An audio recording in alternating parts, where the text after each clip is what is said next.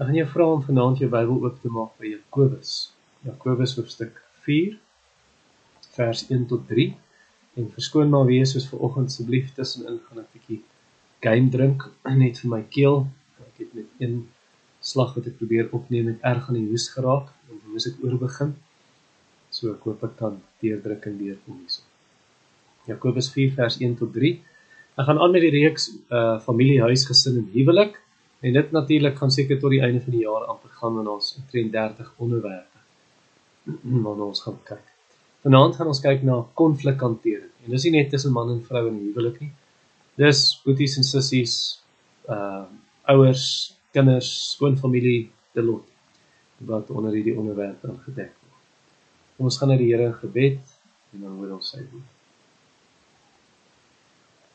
Hemelse Vader, ons kom na U toe as afhanklike skepsels, en ons weet sonder U kan ons niks doen nie. Here, ons is maar baie swak, ons is kleipotte, ons is breekbaar, ons is broos, ons lewe is 'n wasem, dis soos asem wat ons uitblaas, dis 'n droom, dis soos water wat verbyloop in 'n stroompie en dan is dit verby, kom nie weer terug nie. En so is ons lewens, Here. Selfs Adam en sy nageslag in die begin wat amper 1000 geword het. U sê 1000 jaar is soos gister as dit verby is. Petrus sê een dag soos 1000 jaar, 1000 jaar soos een dag. U is nie gebonde aan tyd nie, U is die ewige. En ons aanbid U. O Here, ons besef net weer ons broosheid wanneer ons dink. Ons kan nie eers op ons eie huweliksprobleme uitsorteer. Ons kan nie eers op ons eie gesinsrisie, twis, stryery opklaar. Ons het U so nodig, Here. Gee ons ook genade deur hierdie woord wat U vanaand tot ons harte bring. In Jesus naam. Amen. Toe ek klein was, in die laerskool, seker 8, ons is by my ouma gaan kuier in suide van Johannesburg, ons 'n stroompie naby haar huis, met 'n mooi parkie, groen gras, en dan stap ons nou soontoe. En wanneer ons by die parkie kom, ons al klippe wat ons opgetel het, seker wit klippe, en dan kap ons dit teen mekaar, en dan maak dit vonke. Ons het dit 4 klippe gedoen, firestones. En dis eintlik maar hoe dit is met sondaars. As jy 2 sondaars by mekaar bring, dan het jy vonke. En daar's nou mense wat sal sê, ja maar, my en ons huwelik, ons beklei nie, en ons het nooit konflik nie, jy weet, of in ons gesin, familie, ek glo nie daai storie. Jy weet, 'n man het eendag het hier in my sitkamer vir my gesê. Hulle was so 4, 5, miskien 6, 7 keer dalk op maksimum, klomp jaar terug 2014, die gemeente besoek. En toe kom sê hy hier, en hy sê voor sy vrou, ek en my vrou beklei nog. Sy het net so voor haar gestaan, nie geglimlag nie, net. Ek dink die rede hoekom sy maar net voor haar gestaar het. Dus ja, julle beklei miskien nie, julle argumenteer miskien nie. Maar die waarheid is, sy is dalk te bang om iets te sê, want dan gooi sy petrol op die vuur. Sy is te bang om iets te sê, want sy het bang die derde wêreldoorlog breek uit, en sy haar opinie lig. En sy ken haar man. So om die oorlog te vermy, bly sy maar net stil. En die oorlog woed maar hier binne. Sy laat toe dat die oorlog hier binne, hy woed nie buite. Amper soos 'n storie wat Wayne Mack vertel het. Wayne Mack sê, hy het 'n paartjie beraad, 45 jaar getroud. En toe sê die man dieselfde ding. Ek en my vrou het nog nooit 'n argument gehad. Toe kyk Wayne Mack vir die vrou, toe sê hy, wat sê jy daarvan? Sy sê, nee, dit is so. Hy sê, maar hoe? Toe kyk sy af, baie verleë. Toe sê sy, ek kan wel my opinie vir myself. Want toe ons net getroud is, toe het ek 1 keer my opinie gelig en van hom verskil. En toe sê hy, hou op stry, ek hou nie van argumente nie. En toe besef ek net daar, is maar beter dat ek my opinie vir myself.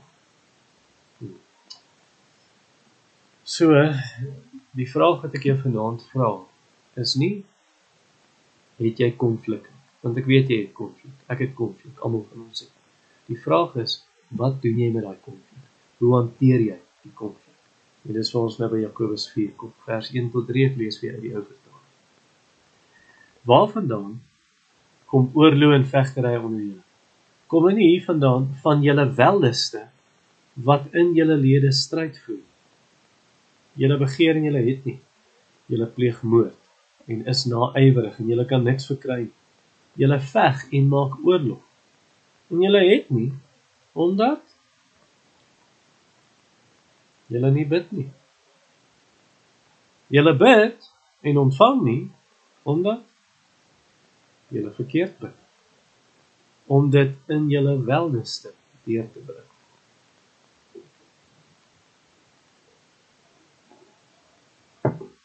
Nommer 1. Kom ons kyk na die oorsaak van konflik. En ek sê dit in die enkelvoud opsetlik. Die oorsaak van konflik. Dis in vers 1 tot 2b.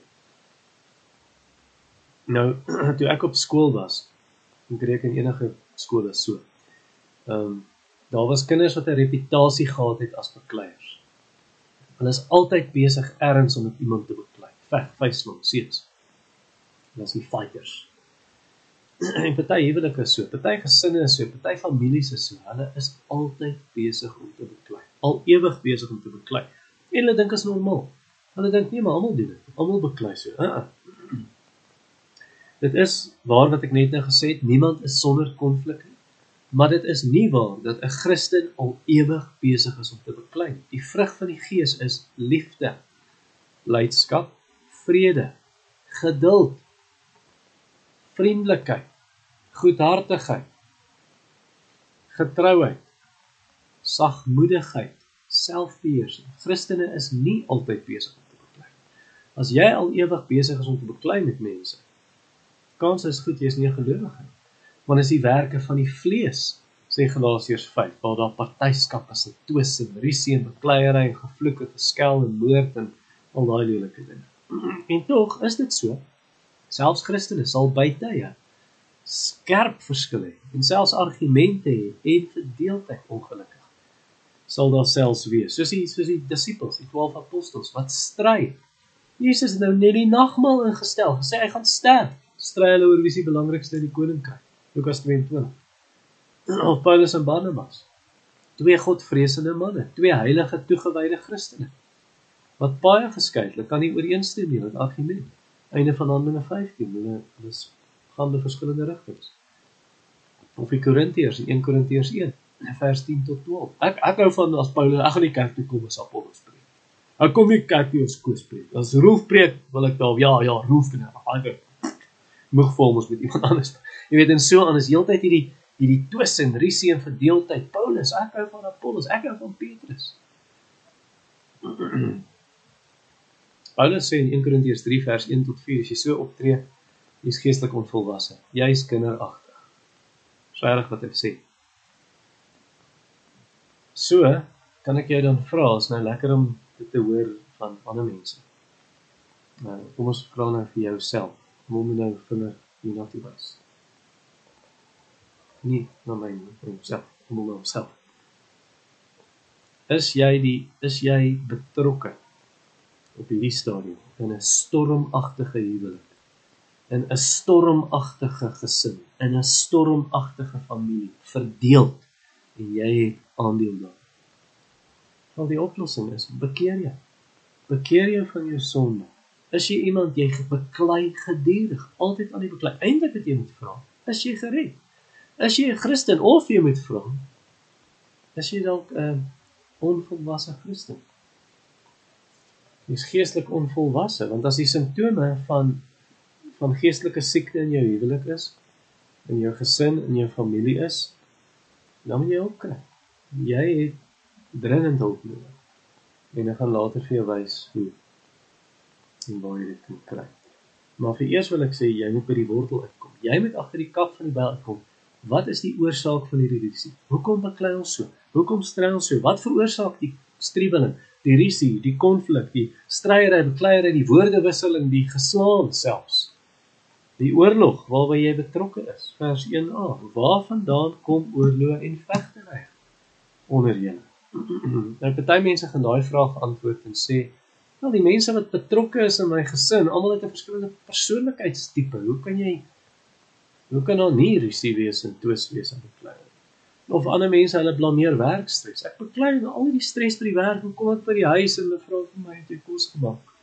En hoe kom ek beklei en of as 'n bloedlyn vloek, ek kan nie help nie, so vra my oupa. Nou, hy is nie hier nie, so ek weet nie wat gaan ons doen nie. Of mense blameer dit op hulle herkoms. Dis ek kom ek beklei, ek's Hollanders, dis wat hulle doen, hulle beklei. Of die rede hoekom ek beklei is, ek's 'n Rautenbach. Jy nie gehoor van die Rautenbachs nie? Of dalk blameer jy dit op moegheid. Ek sit so moeg. Ja, maar ek het beklei, maar ek kan nie help nie, ek's moeg. Skus ek het geskreeu, het skildklierprobleme. Jy weet, skildklierprobleme maak mos, stoot die volume op, jy moet skree om gehoor te word, jy moet vloek ook. Ooraktiewe skildklier, onderaktiewe skildklier. Ek kan nie help, beklei nie, is PMS. Dis daai tyd van die maand, is maar net, my hormone. En my hormone nou, ek's aan die ander kant 40 nou, so. Ek kan nie help nie. Ek is net gehoorsensitief, ek's baie sensitief vir geraas, so, as die kinders te veel speel buitekant, dan gaan ek vloek, ek verloor dit nie. Of daar's 'n demoon, dis 'n demoon van rusie in ons huis, nie ons nie, dis nie ek wat die vrug gevat het nie, Here, is die slang. Dis die slang wat vir my gesê, dis nie ek wat beklei, is nie ons nie, dis die duiwel. Dis die neeweffek van hierdie pille, ek drink bloeddrukpille, ek drink hartpille, en die neeweffek is ek begin beklei, stry, ek kan nie help nie. Ander blameer nie net hulle omstandighede nie, anders sal die mense om hulle blameer. So, hoekom dink jy beklei? My vrou wil nooit intiem wees nie. Hoekom dink jy beklei? My man soek te veel seks. Hoekom beklei ek? My skoonma meng dit. Dit is mos duidelik vir jou hoekom ek beklei. En ek beklei sommer met jou ook nou. Die rede hoekom ek beklei is, mense verstaan my nie. My ouers sit soveel druk op my, hulle verwag te veel van my. My kind druk die verkeerde knoppies, daai tiener dogter van my. Dis my broer wat my kwaad maak, dis nie ek wat kwaad word nie. Hy maak my kwaad. My suster, sy laat my dink aan slegte ervarings van die verlede. So kom ek beklei. My kinders dryf my teen die mure uit. Dis hulle wat dit doen. My ouers net onregverdig. My vrou, sy ontneem my van my regte. My man neem my nie in ag nie. Hy dink nie aan my nie, hy selfsugtig, dink net aan homself. Dis hoekom ek beklei met hom. My ouers hanteer my asof ek nog 'n kind is. Ek is al 20 jaar oud, hulle beperk my vryheid, wil my inhok. Hoekom dink jy word ek kwaad en beklei ek met hulle? Nou, wat sê Jakobus? Volgens Jakobus, nie een van daai dinge wat ek nou genoem het, is die regte rede en die regte oorsaak van konflik. Dis nie die rede hoekom mense beklei. Daai dinge wat ek nou genoem het, omstandighede en ander mense, dis maar net die sneller en die slagpet wat die koel laat ontplof, maar die vermoë om te ontplof lê in die patroon. Dis nie die slagpen se skuld in 'n sin en die sneller se skuld. Daai vermoë om te ontplof lê in die persoon self. En in die, om nou die illustrasie deur te trek, in die persoon self, in die patroon self. En so bekleiery. Dis nie ander mense wat jou kwaad maak nie. Dis nie ander mense wat maak dat jy vloek en skel. Of jou hier meer verloor of stilstype kry of bitter is of wat ek wil. Daai kwaad kom uit die hart. Dis nie omstandighede wat dit daar sit nie, is nie mense nie. Jesus het gesê, uit die hart kom, en dan noem hy 'n lys, Markus 7:21. Uit die hart kom daar. Al wat daai ander mense doen in jou omstandighede, is dit trek jy sneller. Maar die vermoë om kwaad te raak, is in jou eie hart. So hulle trek jy sneller, en dit wat reeds binne was, kom dan uit. Hulle wysheid wat in jou hart is, hulle is die katalisator. En ek sê nie is reg dat hulle dit doen. Ek sê nie hulle moet die sneller trek. Wat ek sê is, moenie ander mense vir jou sonde blameer. Neem verantwoordelikheid. Solank as wat jy ander mense gaan blameer in jou omstandighede vir hoekom jy kwaad word, hoekom jy vloek, hoekom jy beklei, hoekom jy wat ook al doen. Solank as wat jy ander mense daarvoor blameer, gaan jy nie jou eie sonde raak sien nie, jy gaan dit nie bely nie, en jy sal nie vergewe word. Want die Bybel sê vir ons, as jy jou sonde bely en laat staan, sal jy barmhartigheid ontvang. Spreuke 28 vers 13. So laat ons persoonlike verantwoordelikheid neem. Neem elkeen verantwoordelikheid vir sy eie sonde. Selfs al was die ander mense ook verkeerd. Elkeen moet vir sy eie sonde verantwoordelikheid neem. Ek moet kan sê, ek het my hier neer verloor. Ek moes nie my hier neer verloor het. en kwaad geraak het, en geskreeu het, en jou naam swart gesmeer het, en met jou beklei het of jy geïgnoreer het nie, sal jy my asseblief vergewe. So erken het, dat die oorlog tussen jou en ander mense, is eintlik die gevolg van 'n oorlog in jou hart. So jy het twis buitekant, en spanning en rusie buite, want daar is spanning en rusie binne. Jakobus sê dit in vers 1. Waarvandaan kom oorlog en vegtery onder julle? Dit sê, kom hulle nie hier vandaan, van julle welleste wat in julle lede stryd voer, binne jou eie siel, binne jou eie menswees, twis jy, en dit kom uit,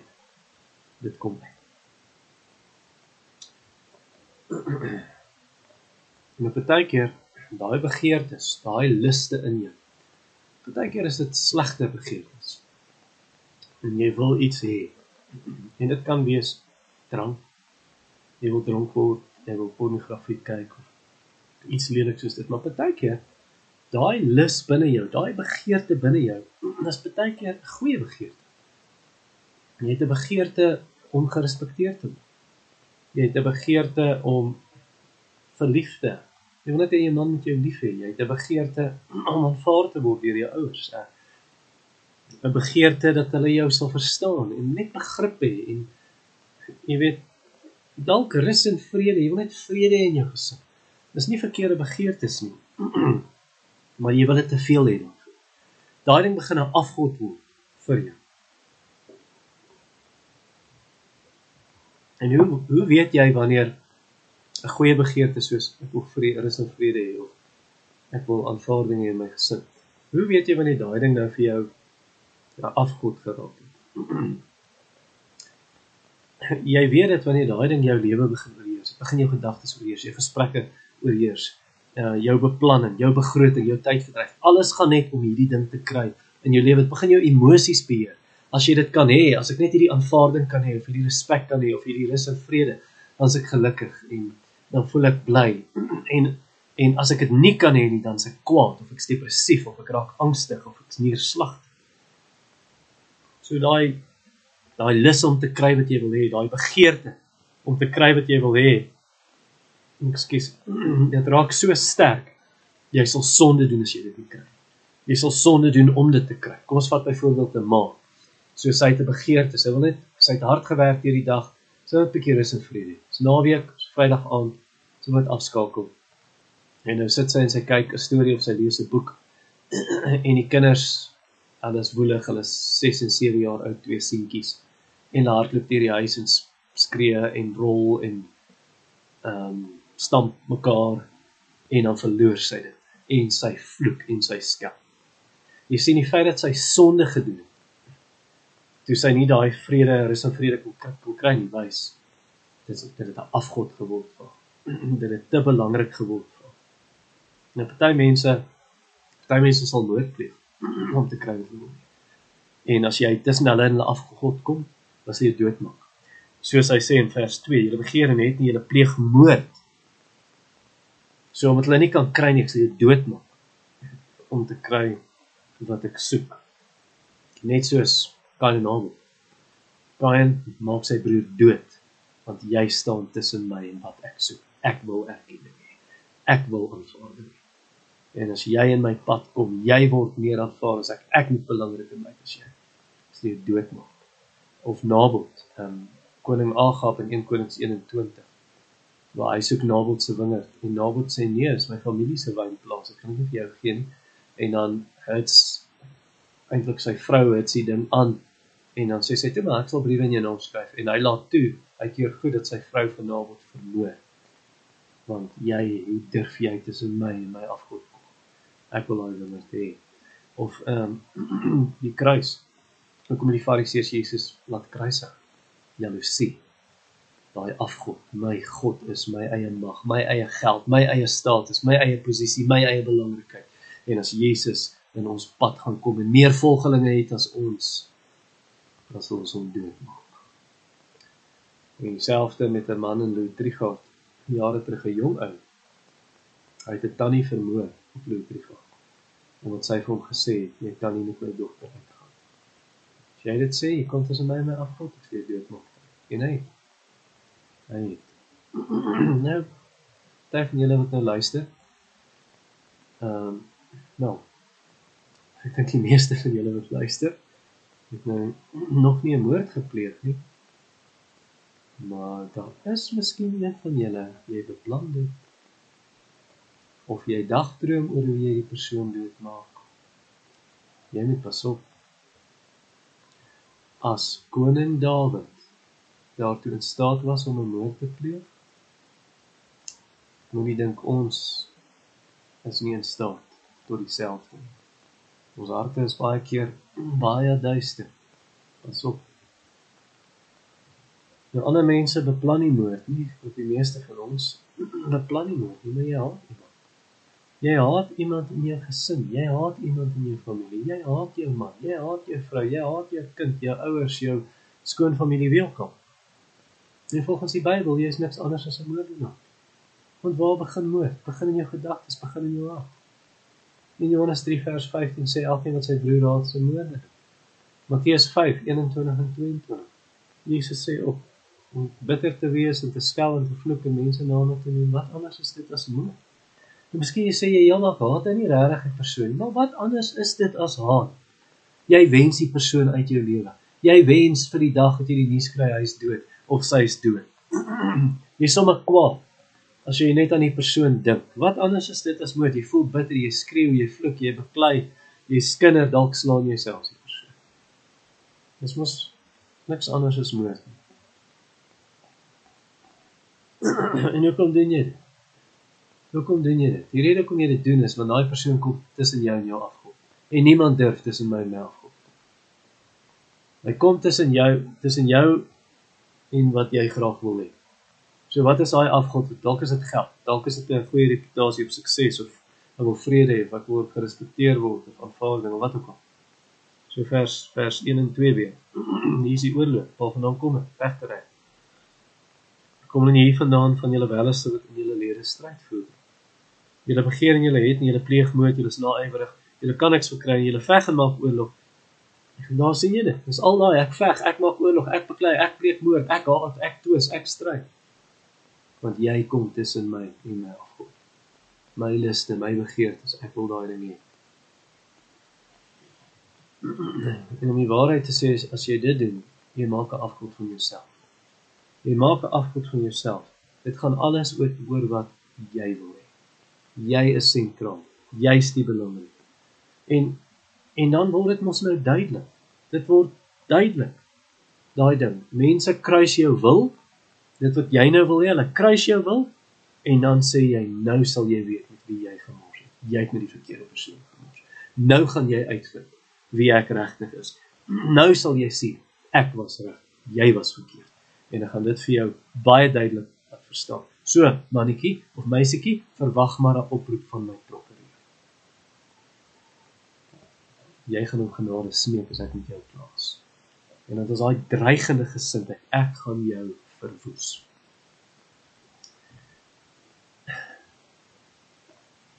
Ek wil vir jou sê, ouch, eina.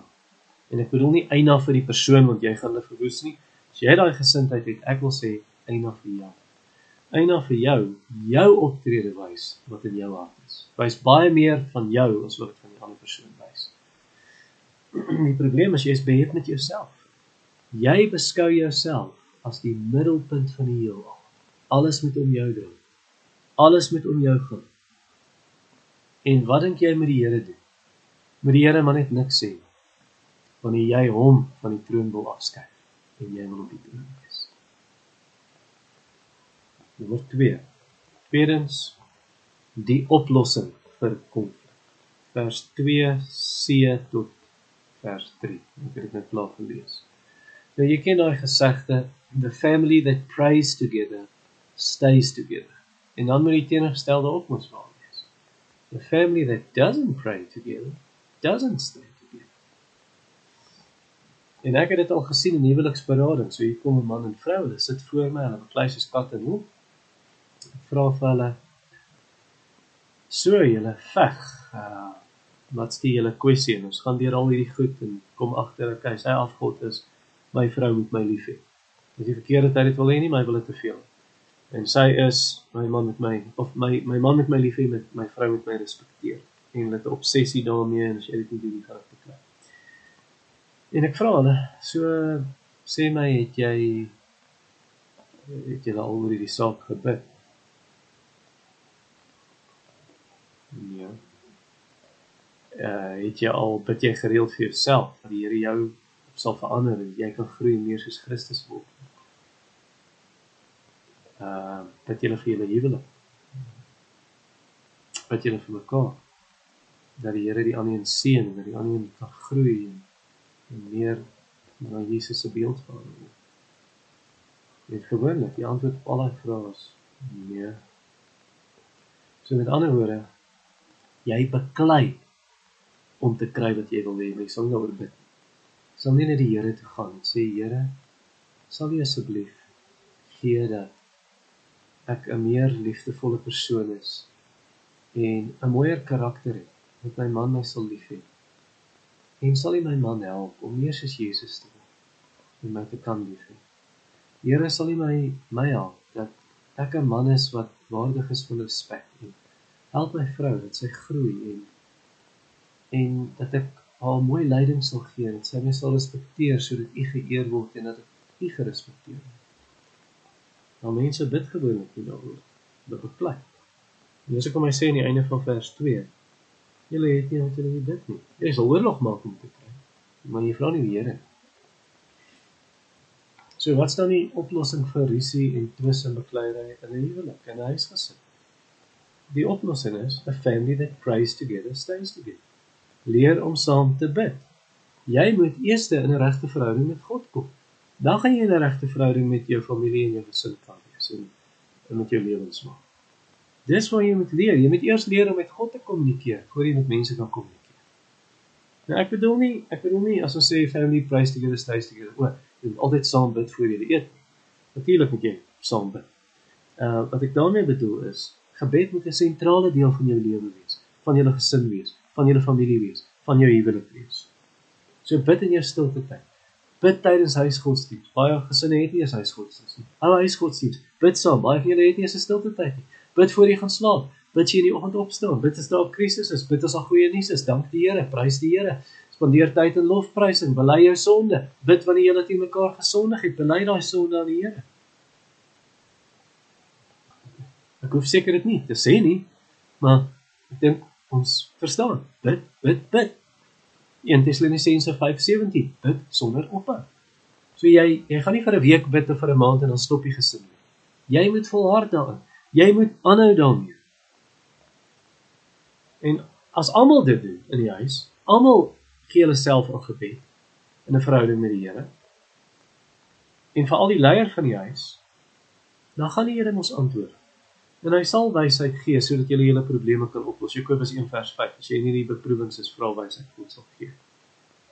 So kom dan in die gewoonte, om gereeld saam te bid. As 'n gesin, doen dit wanneer jy opstaan in die oggend. Of party van julle moet dit doen na aandete, party moet dit doen voor julle gaan slaap, wanneer ook al jou gesin pas, maar elke dag, tyd in die woord, tyd in gebed. En dan gee jy elkeen in die gesin, kry 'n kans om te bid, en bid vir mekaar ook. In die gesin. En dan doen jy dit met die regte bedoeling. Maak seker jy doen dit met die regte intensies, die regte motief. So byvoorbeeld, moet jy nie sê, Here, verander asseblief my lewensmaat. Verander my pa, verander my ma, verander my ouers, my kinders, my broers, my susters. Nee, verander hulle, Here. Nee, vra die Here om jou te verander. Here, verander my. Maak my asseblief soos Jesus. Verander my karakter.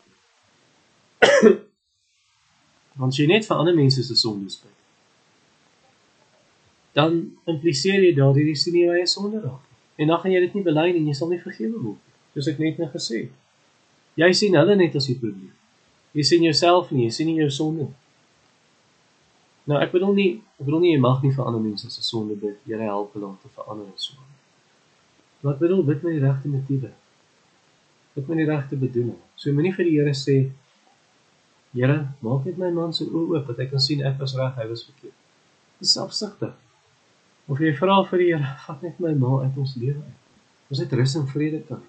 Of jy vra vir die Here, verander hierdie rebelse kind asseblief, red hom, red haar, sodat ons daarom mense kan sien, ons is suksesvolle ouers. Dit is selfsugtig, is alles op jou gefokus. En as jy so bid, jou motiewe is verkeerd, die Here gaan nie antwoord in vers 3. Julle bid en julle ontvang nie, omdat julle verkeerd bid, om dit in julle welleste deur te bring, of op jou begeertes. Jy wil iets sê, en jy wil goed bly, jy wil belangrik wees, jy wil wen. En dan gaan die Here nie antwoord. En dit gaan tog oor jou eer hierso. En jy gee nie om oor die Here se eer, dit is alles oor jou. En hoekom moet die Here vir jou iets gee as jy sy eer gaan steel? En hy weet, dit gaan jou benadeel. As hy daardie afgod vir jou gee, gaan jy verwoes. En jy verwag jy regtig die Here moet saam met jou werk. Kom gee hom sy afgod. Dit wil jy obsessie, dit wat vir hom sentraal is in sy lewe. Weet, dis nie ek nie, sê die Here.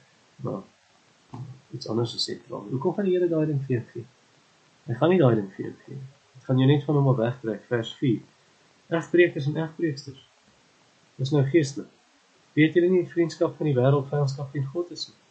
Wie dan 'n vriend van die wêreld wil wees, word 'n vyand van God. Of meen julle dat die skrifte vergeef sê dat jaloersheid begeer die gees wat in ons woon? Jy behoort aan die Here, hy gaan jou nie met ander gode deel. Al is dit jou pet afgod, wat vir jou belangrik is. So vra die Here om jou hart te ondersoek. Vra hom om jou motiewe te ondersoek. En bely, sê vir die Here, Here, ek was vir myself die belangrikste. Ek het nie ander mense bo myself gestel nie. Ek het nie ander se belange bo myself gestel. En dan vra jy vergifnis, dat jy jouself 'n Christen noem, maar jy sleep Jesus se naam deur die mond weer te beklei soos jy beklei. Vra vergifnis, en die Here sal jou skoon was. Sê dankie, dat Jesus se kruisdood genoeg is om jou vry te maak, om jou te verander, om jou sonde te vergewe. Die Here het ons mag om 'n selfsugtige mens en 'n nederige mens te verander. En dan vra jy die Here, help my gesin, dat ons soos nuwe mense sal lewe. Dat ons soos nuwe mense sal optree, en dat ons in vrede sal lewe, nie dat ons nou ons afgod kan kry nie, maar dat ons U kan verheerlik, en dat ongelowiges na ons sal kyk en sê, sjoe, die Here doen groot dinge. Hoe anders het hulle verander, van wat ons hulle geken. En dan bid vir mekaar se verhouding met die Here in die gesin, bid vir mekaar se geestelike groei, bid vir geleenthede om goed te doen aan mekaar, soek geleenthede. Vra vir die Here vir 'n sensitiewe oog, wat sal sien, as iemand in die gesin iets goed doen, en dan bemoedig jy hulle, en jy sê mooi so, in plaas van 'n oog wat heeltyd wil uitkyk waar dit verkeerd, jy kritiseer aan, en jy beklei met aan. Bou mekaar op, bid vir 'n nederige hart wat sal erken, as jy verkeerd was. En ek dink hier is dit belangrik julle, dat hier moet ons die Bybel volg, want die wêreld doen dit verkeerd, wanneer jy by die belydenis en vergifnis kom. So nie soos die wêreld, wat die wêreld doen, die wêreld sal sê, ek's jammer dat ek nou kwaad geword het, maar as jy nie, nee, dan het jy my klaar verloor, want jy is nie regtig jammer, jy is nie regtig jammer.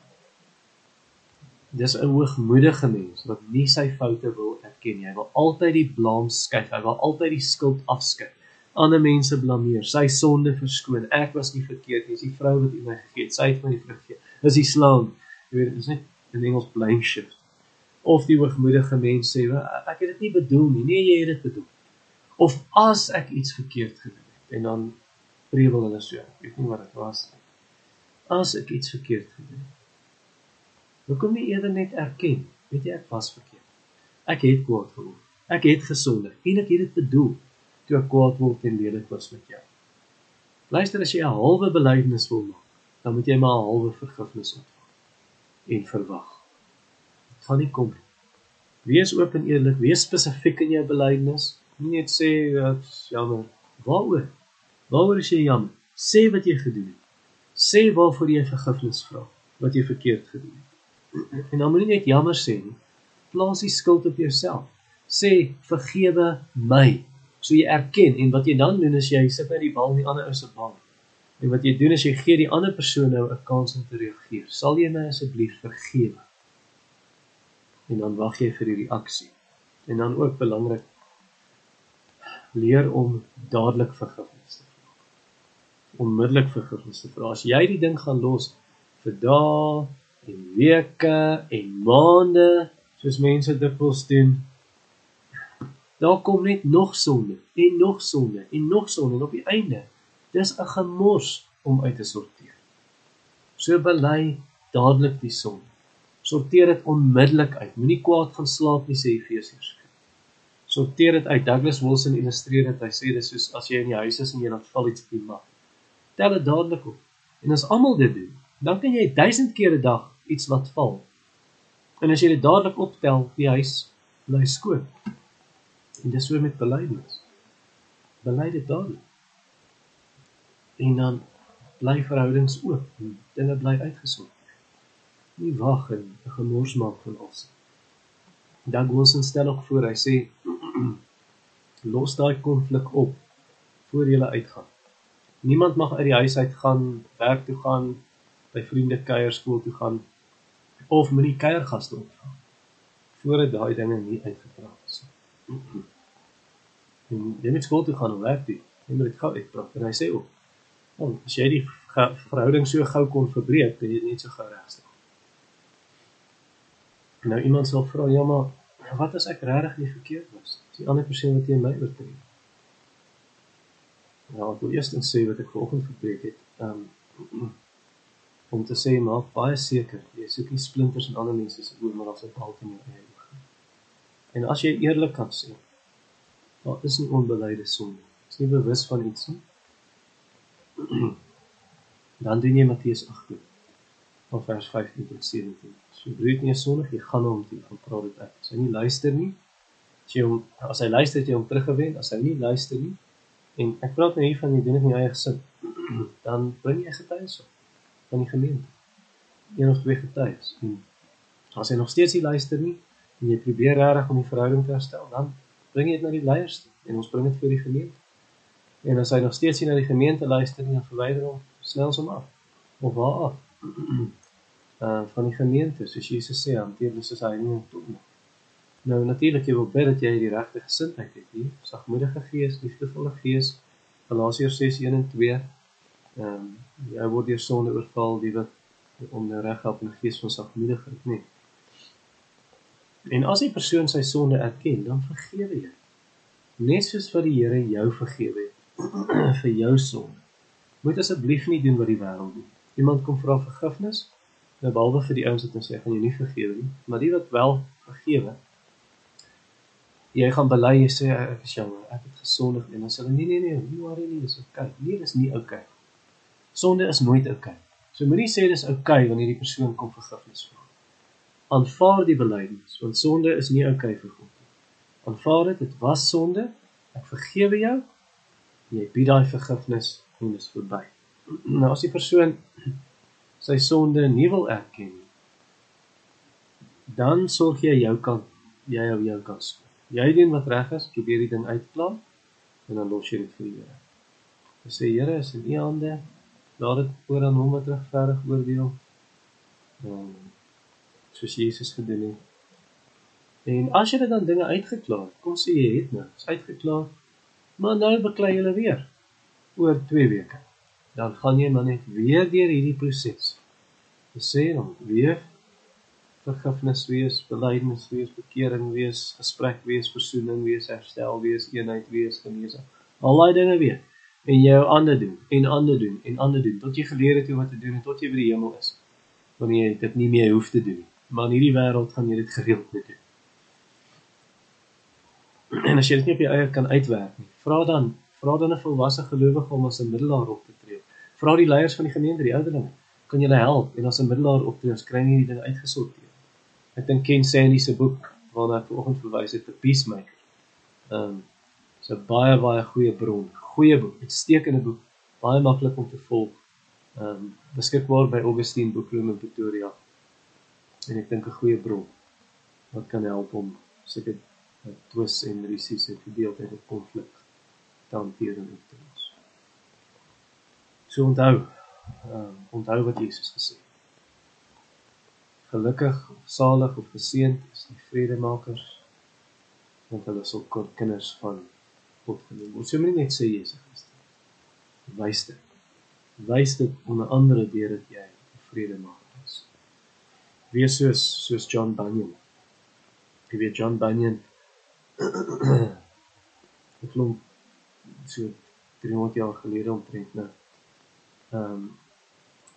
Voor sy dood het hy 50 myl te perd afgelê, op perd geklim en na 'n pa toe gery, want die seun was in John Bunyan se gemeente, maar hy en sy pa wat die twis gehad, rusie gehad, was verdeel. En toe gaan hy om eenheid tussen hulle te bewerk, en hy was suksesvol.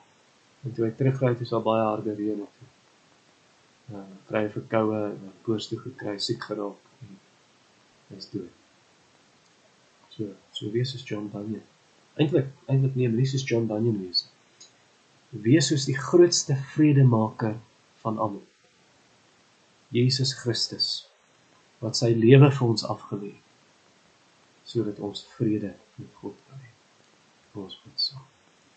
Vader, baie dankie vir genade en vir u hulp ook, dat u my gebed gehoor het en my gehelp het met, goeie hoesbuie tussendeur, maar my gehelp het om deur te kom. En ek bid dat hierdie boodskap deurkom, nie net in die klank en die beeld op die skerm nie, maar tot in mense se harte, lewens, gesinne, huwelike, families. En dat u mense verander, ons gemeente verander. En waar daar dinge verkeerd is, Here, bring herstel, genesing in ons gees, vergifnis en versoening en eenheid. In Jesus' naam.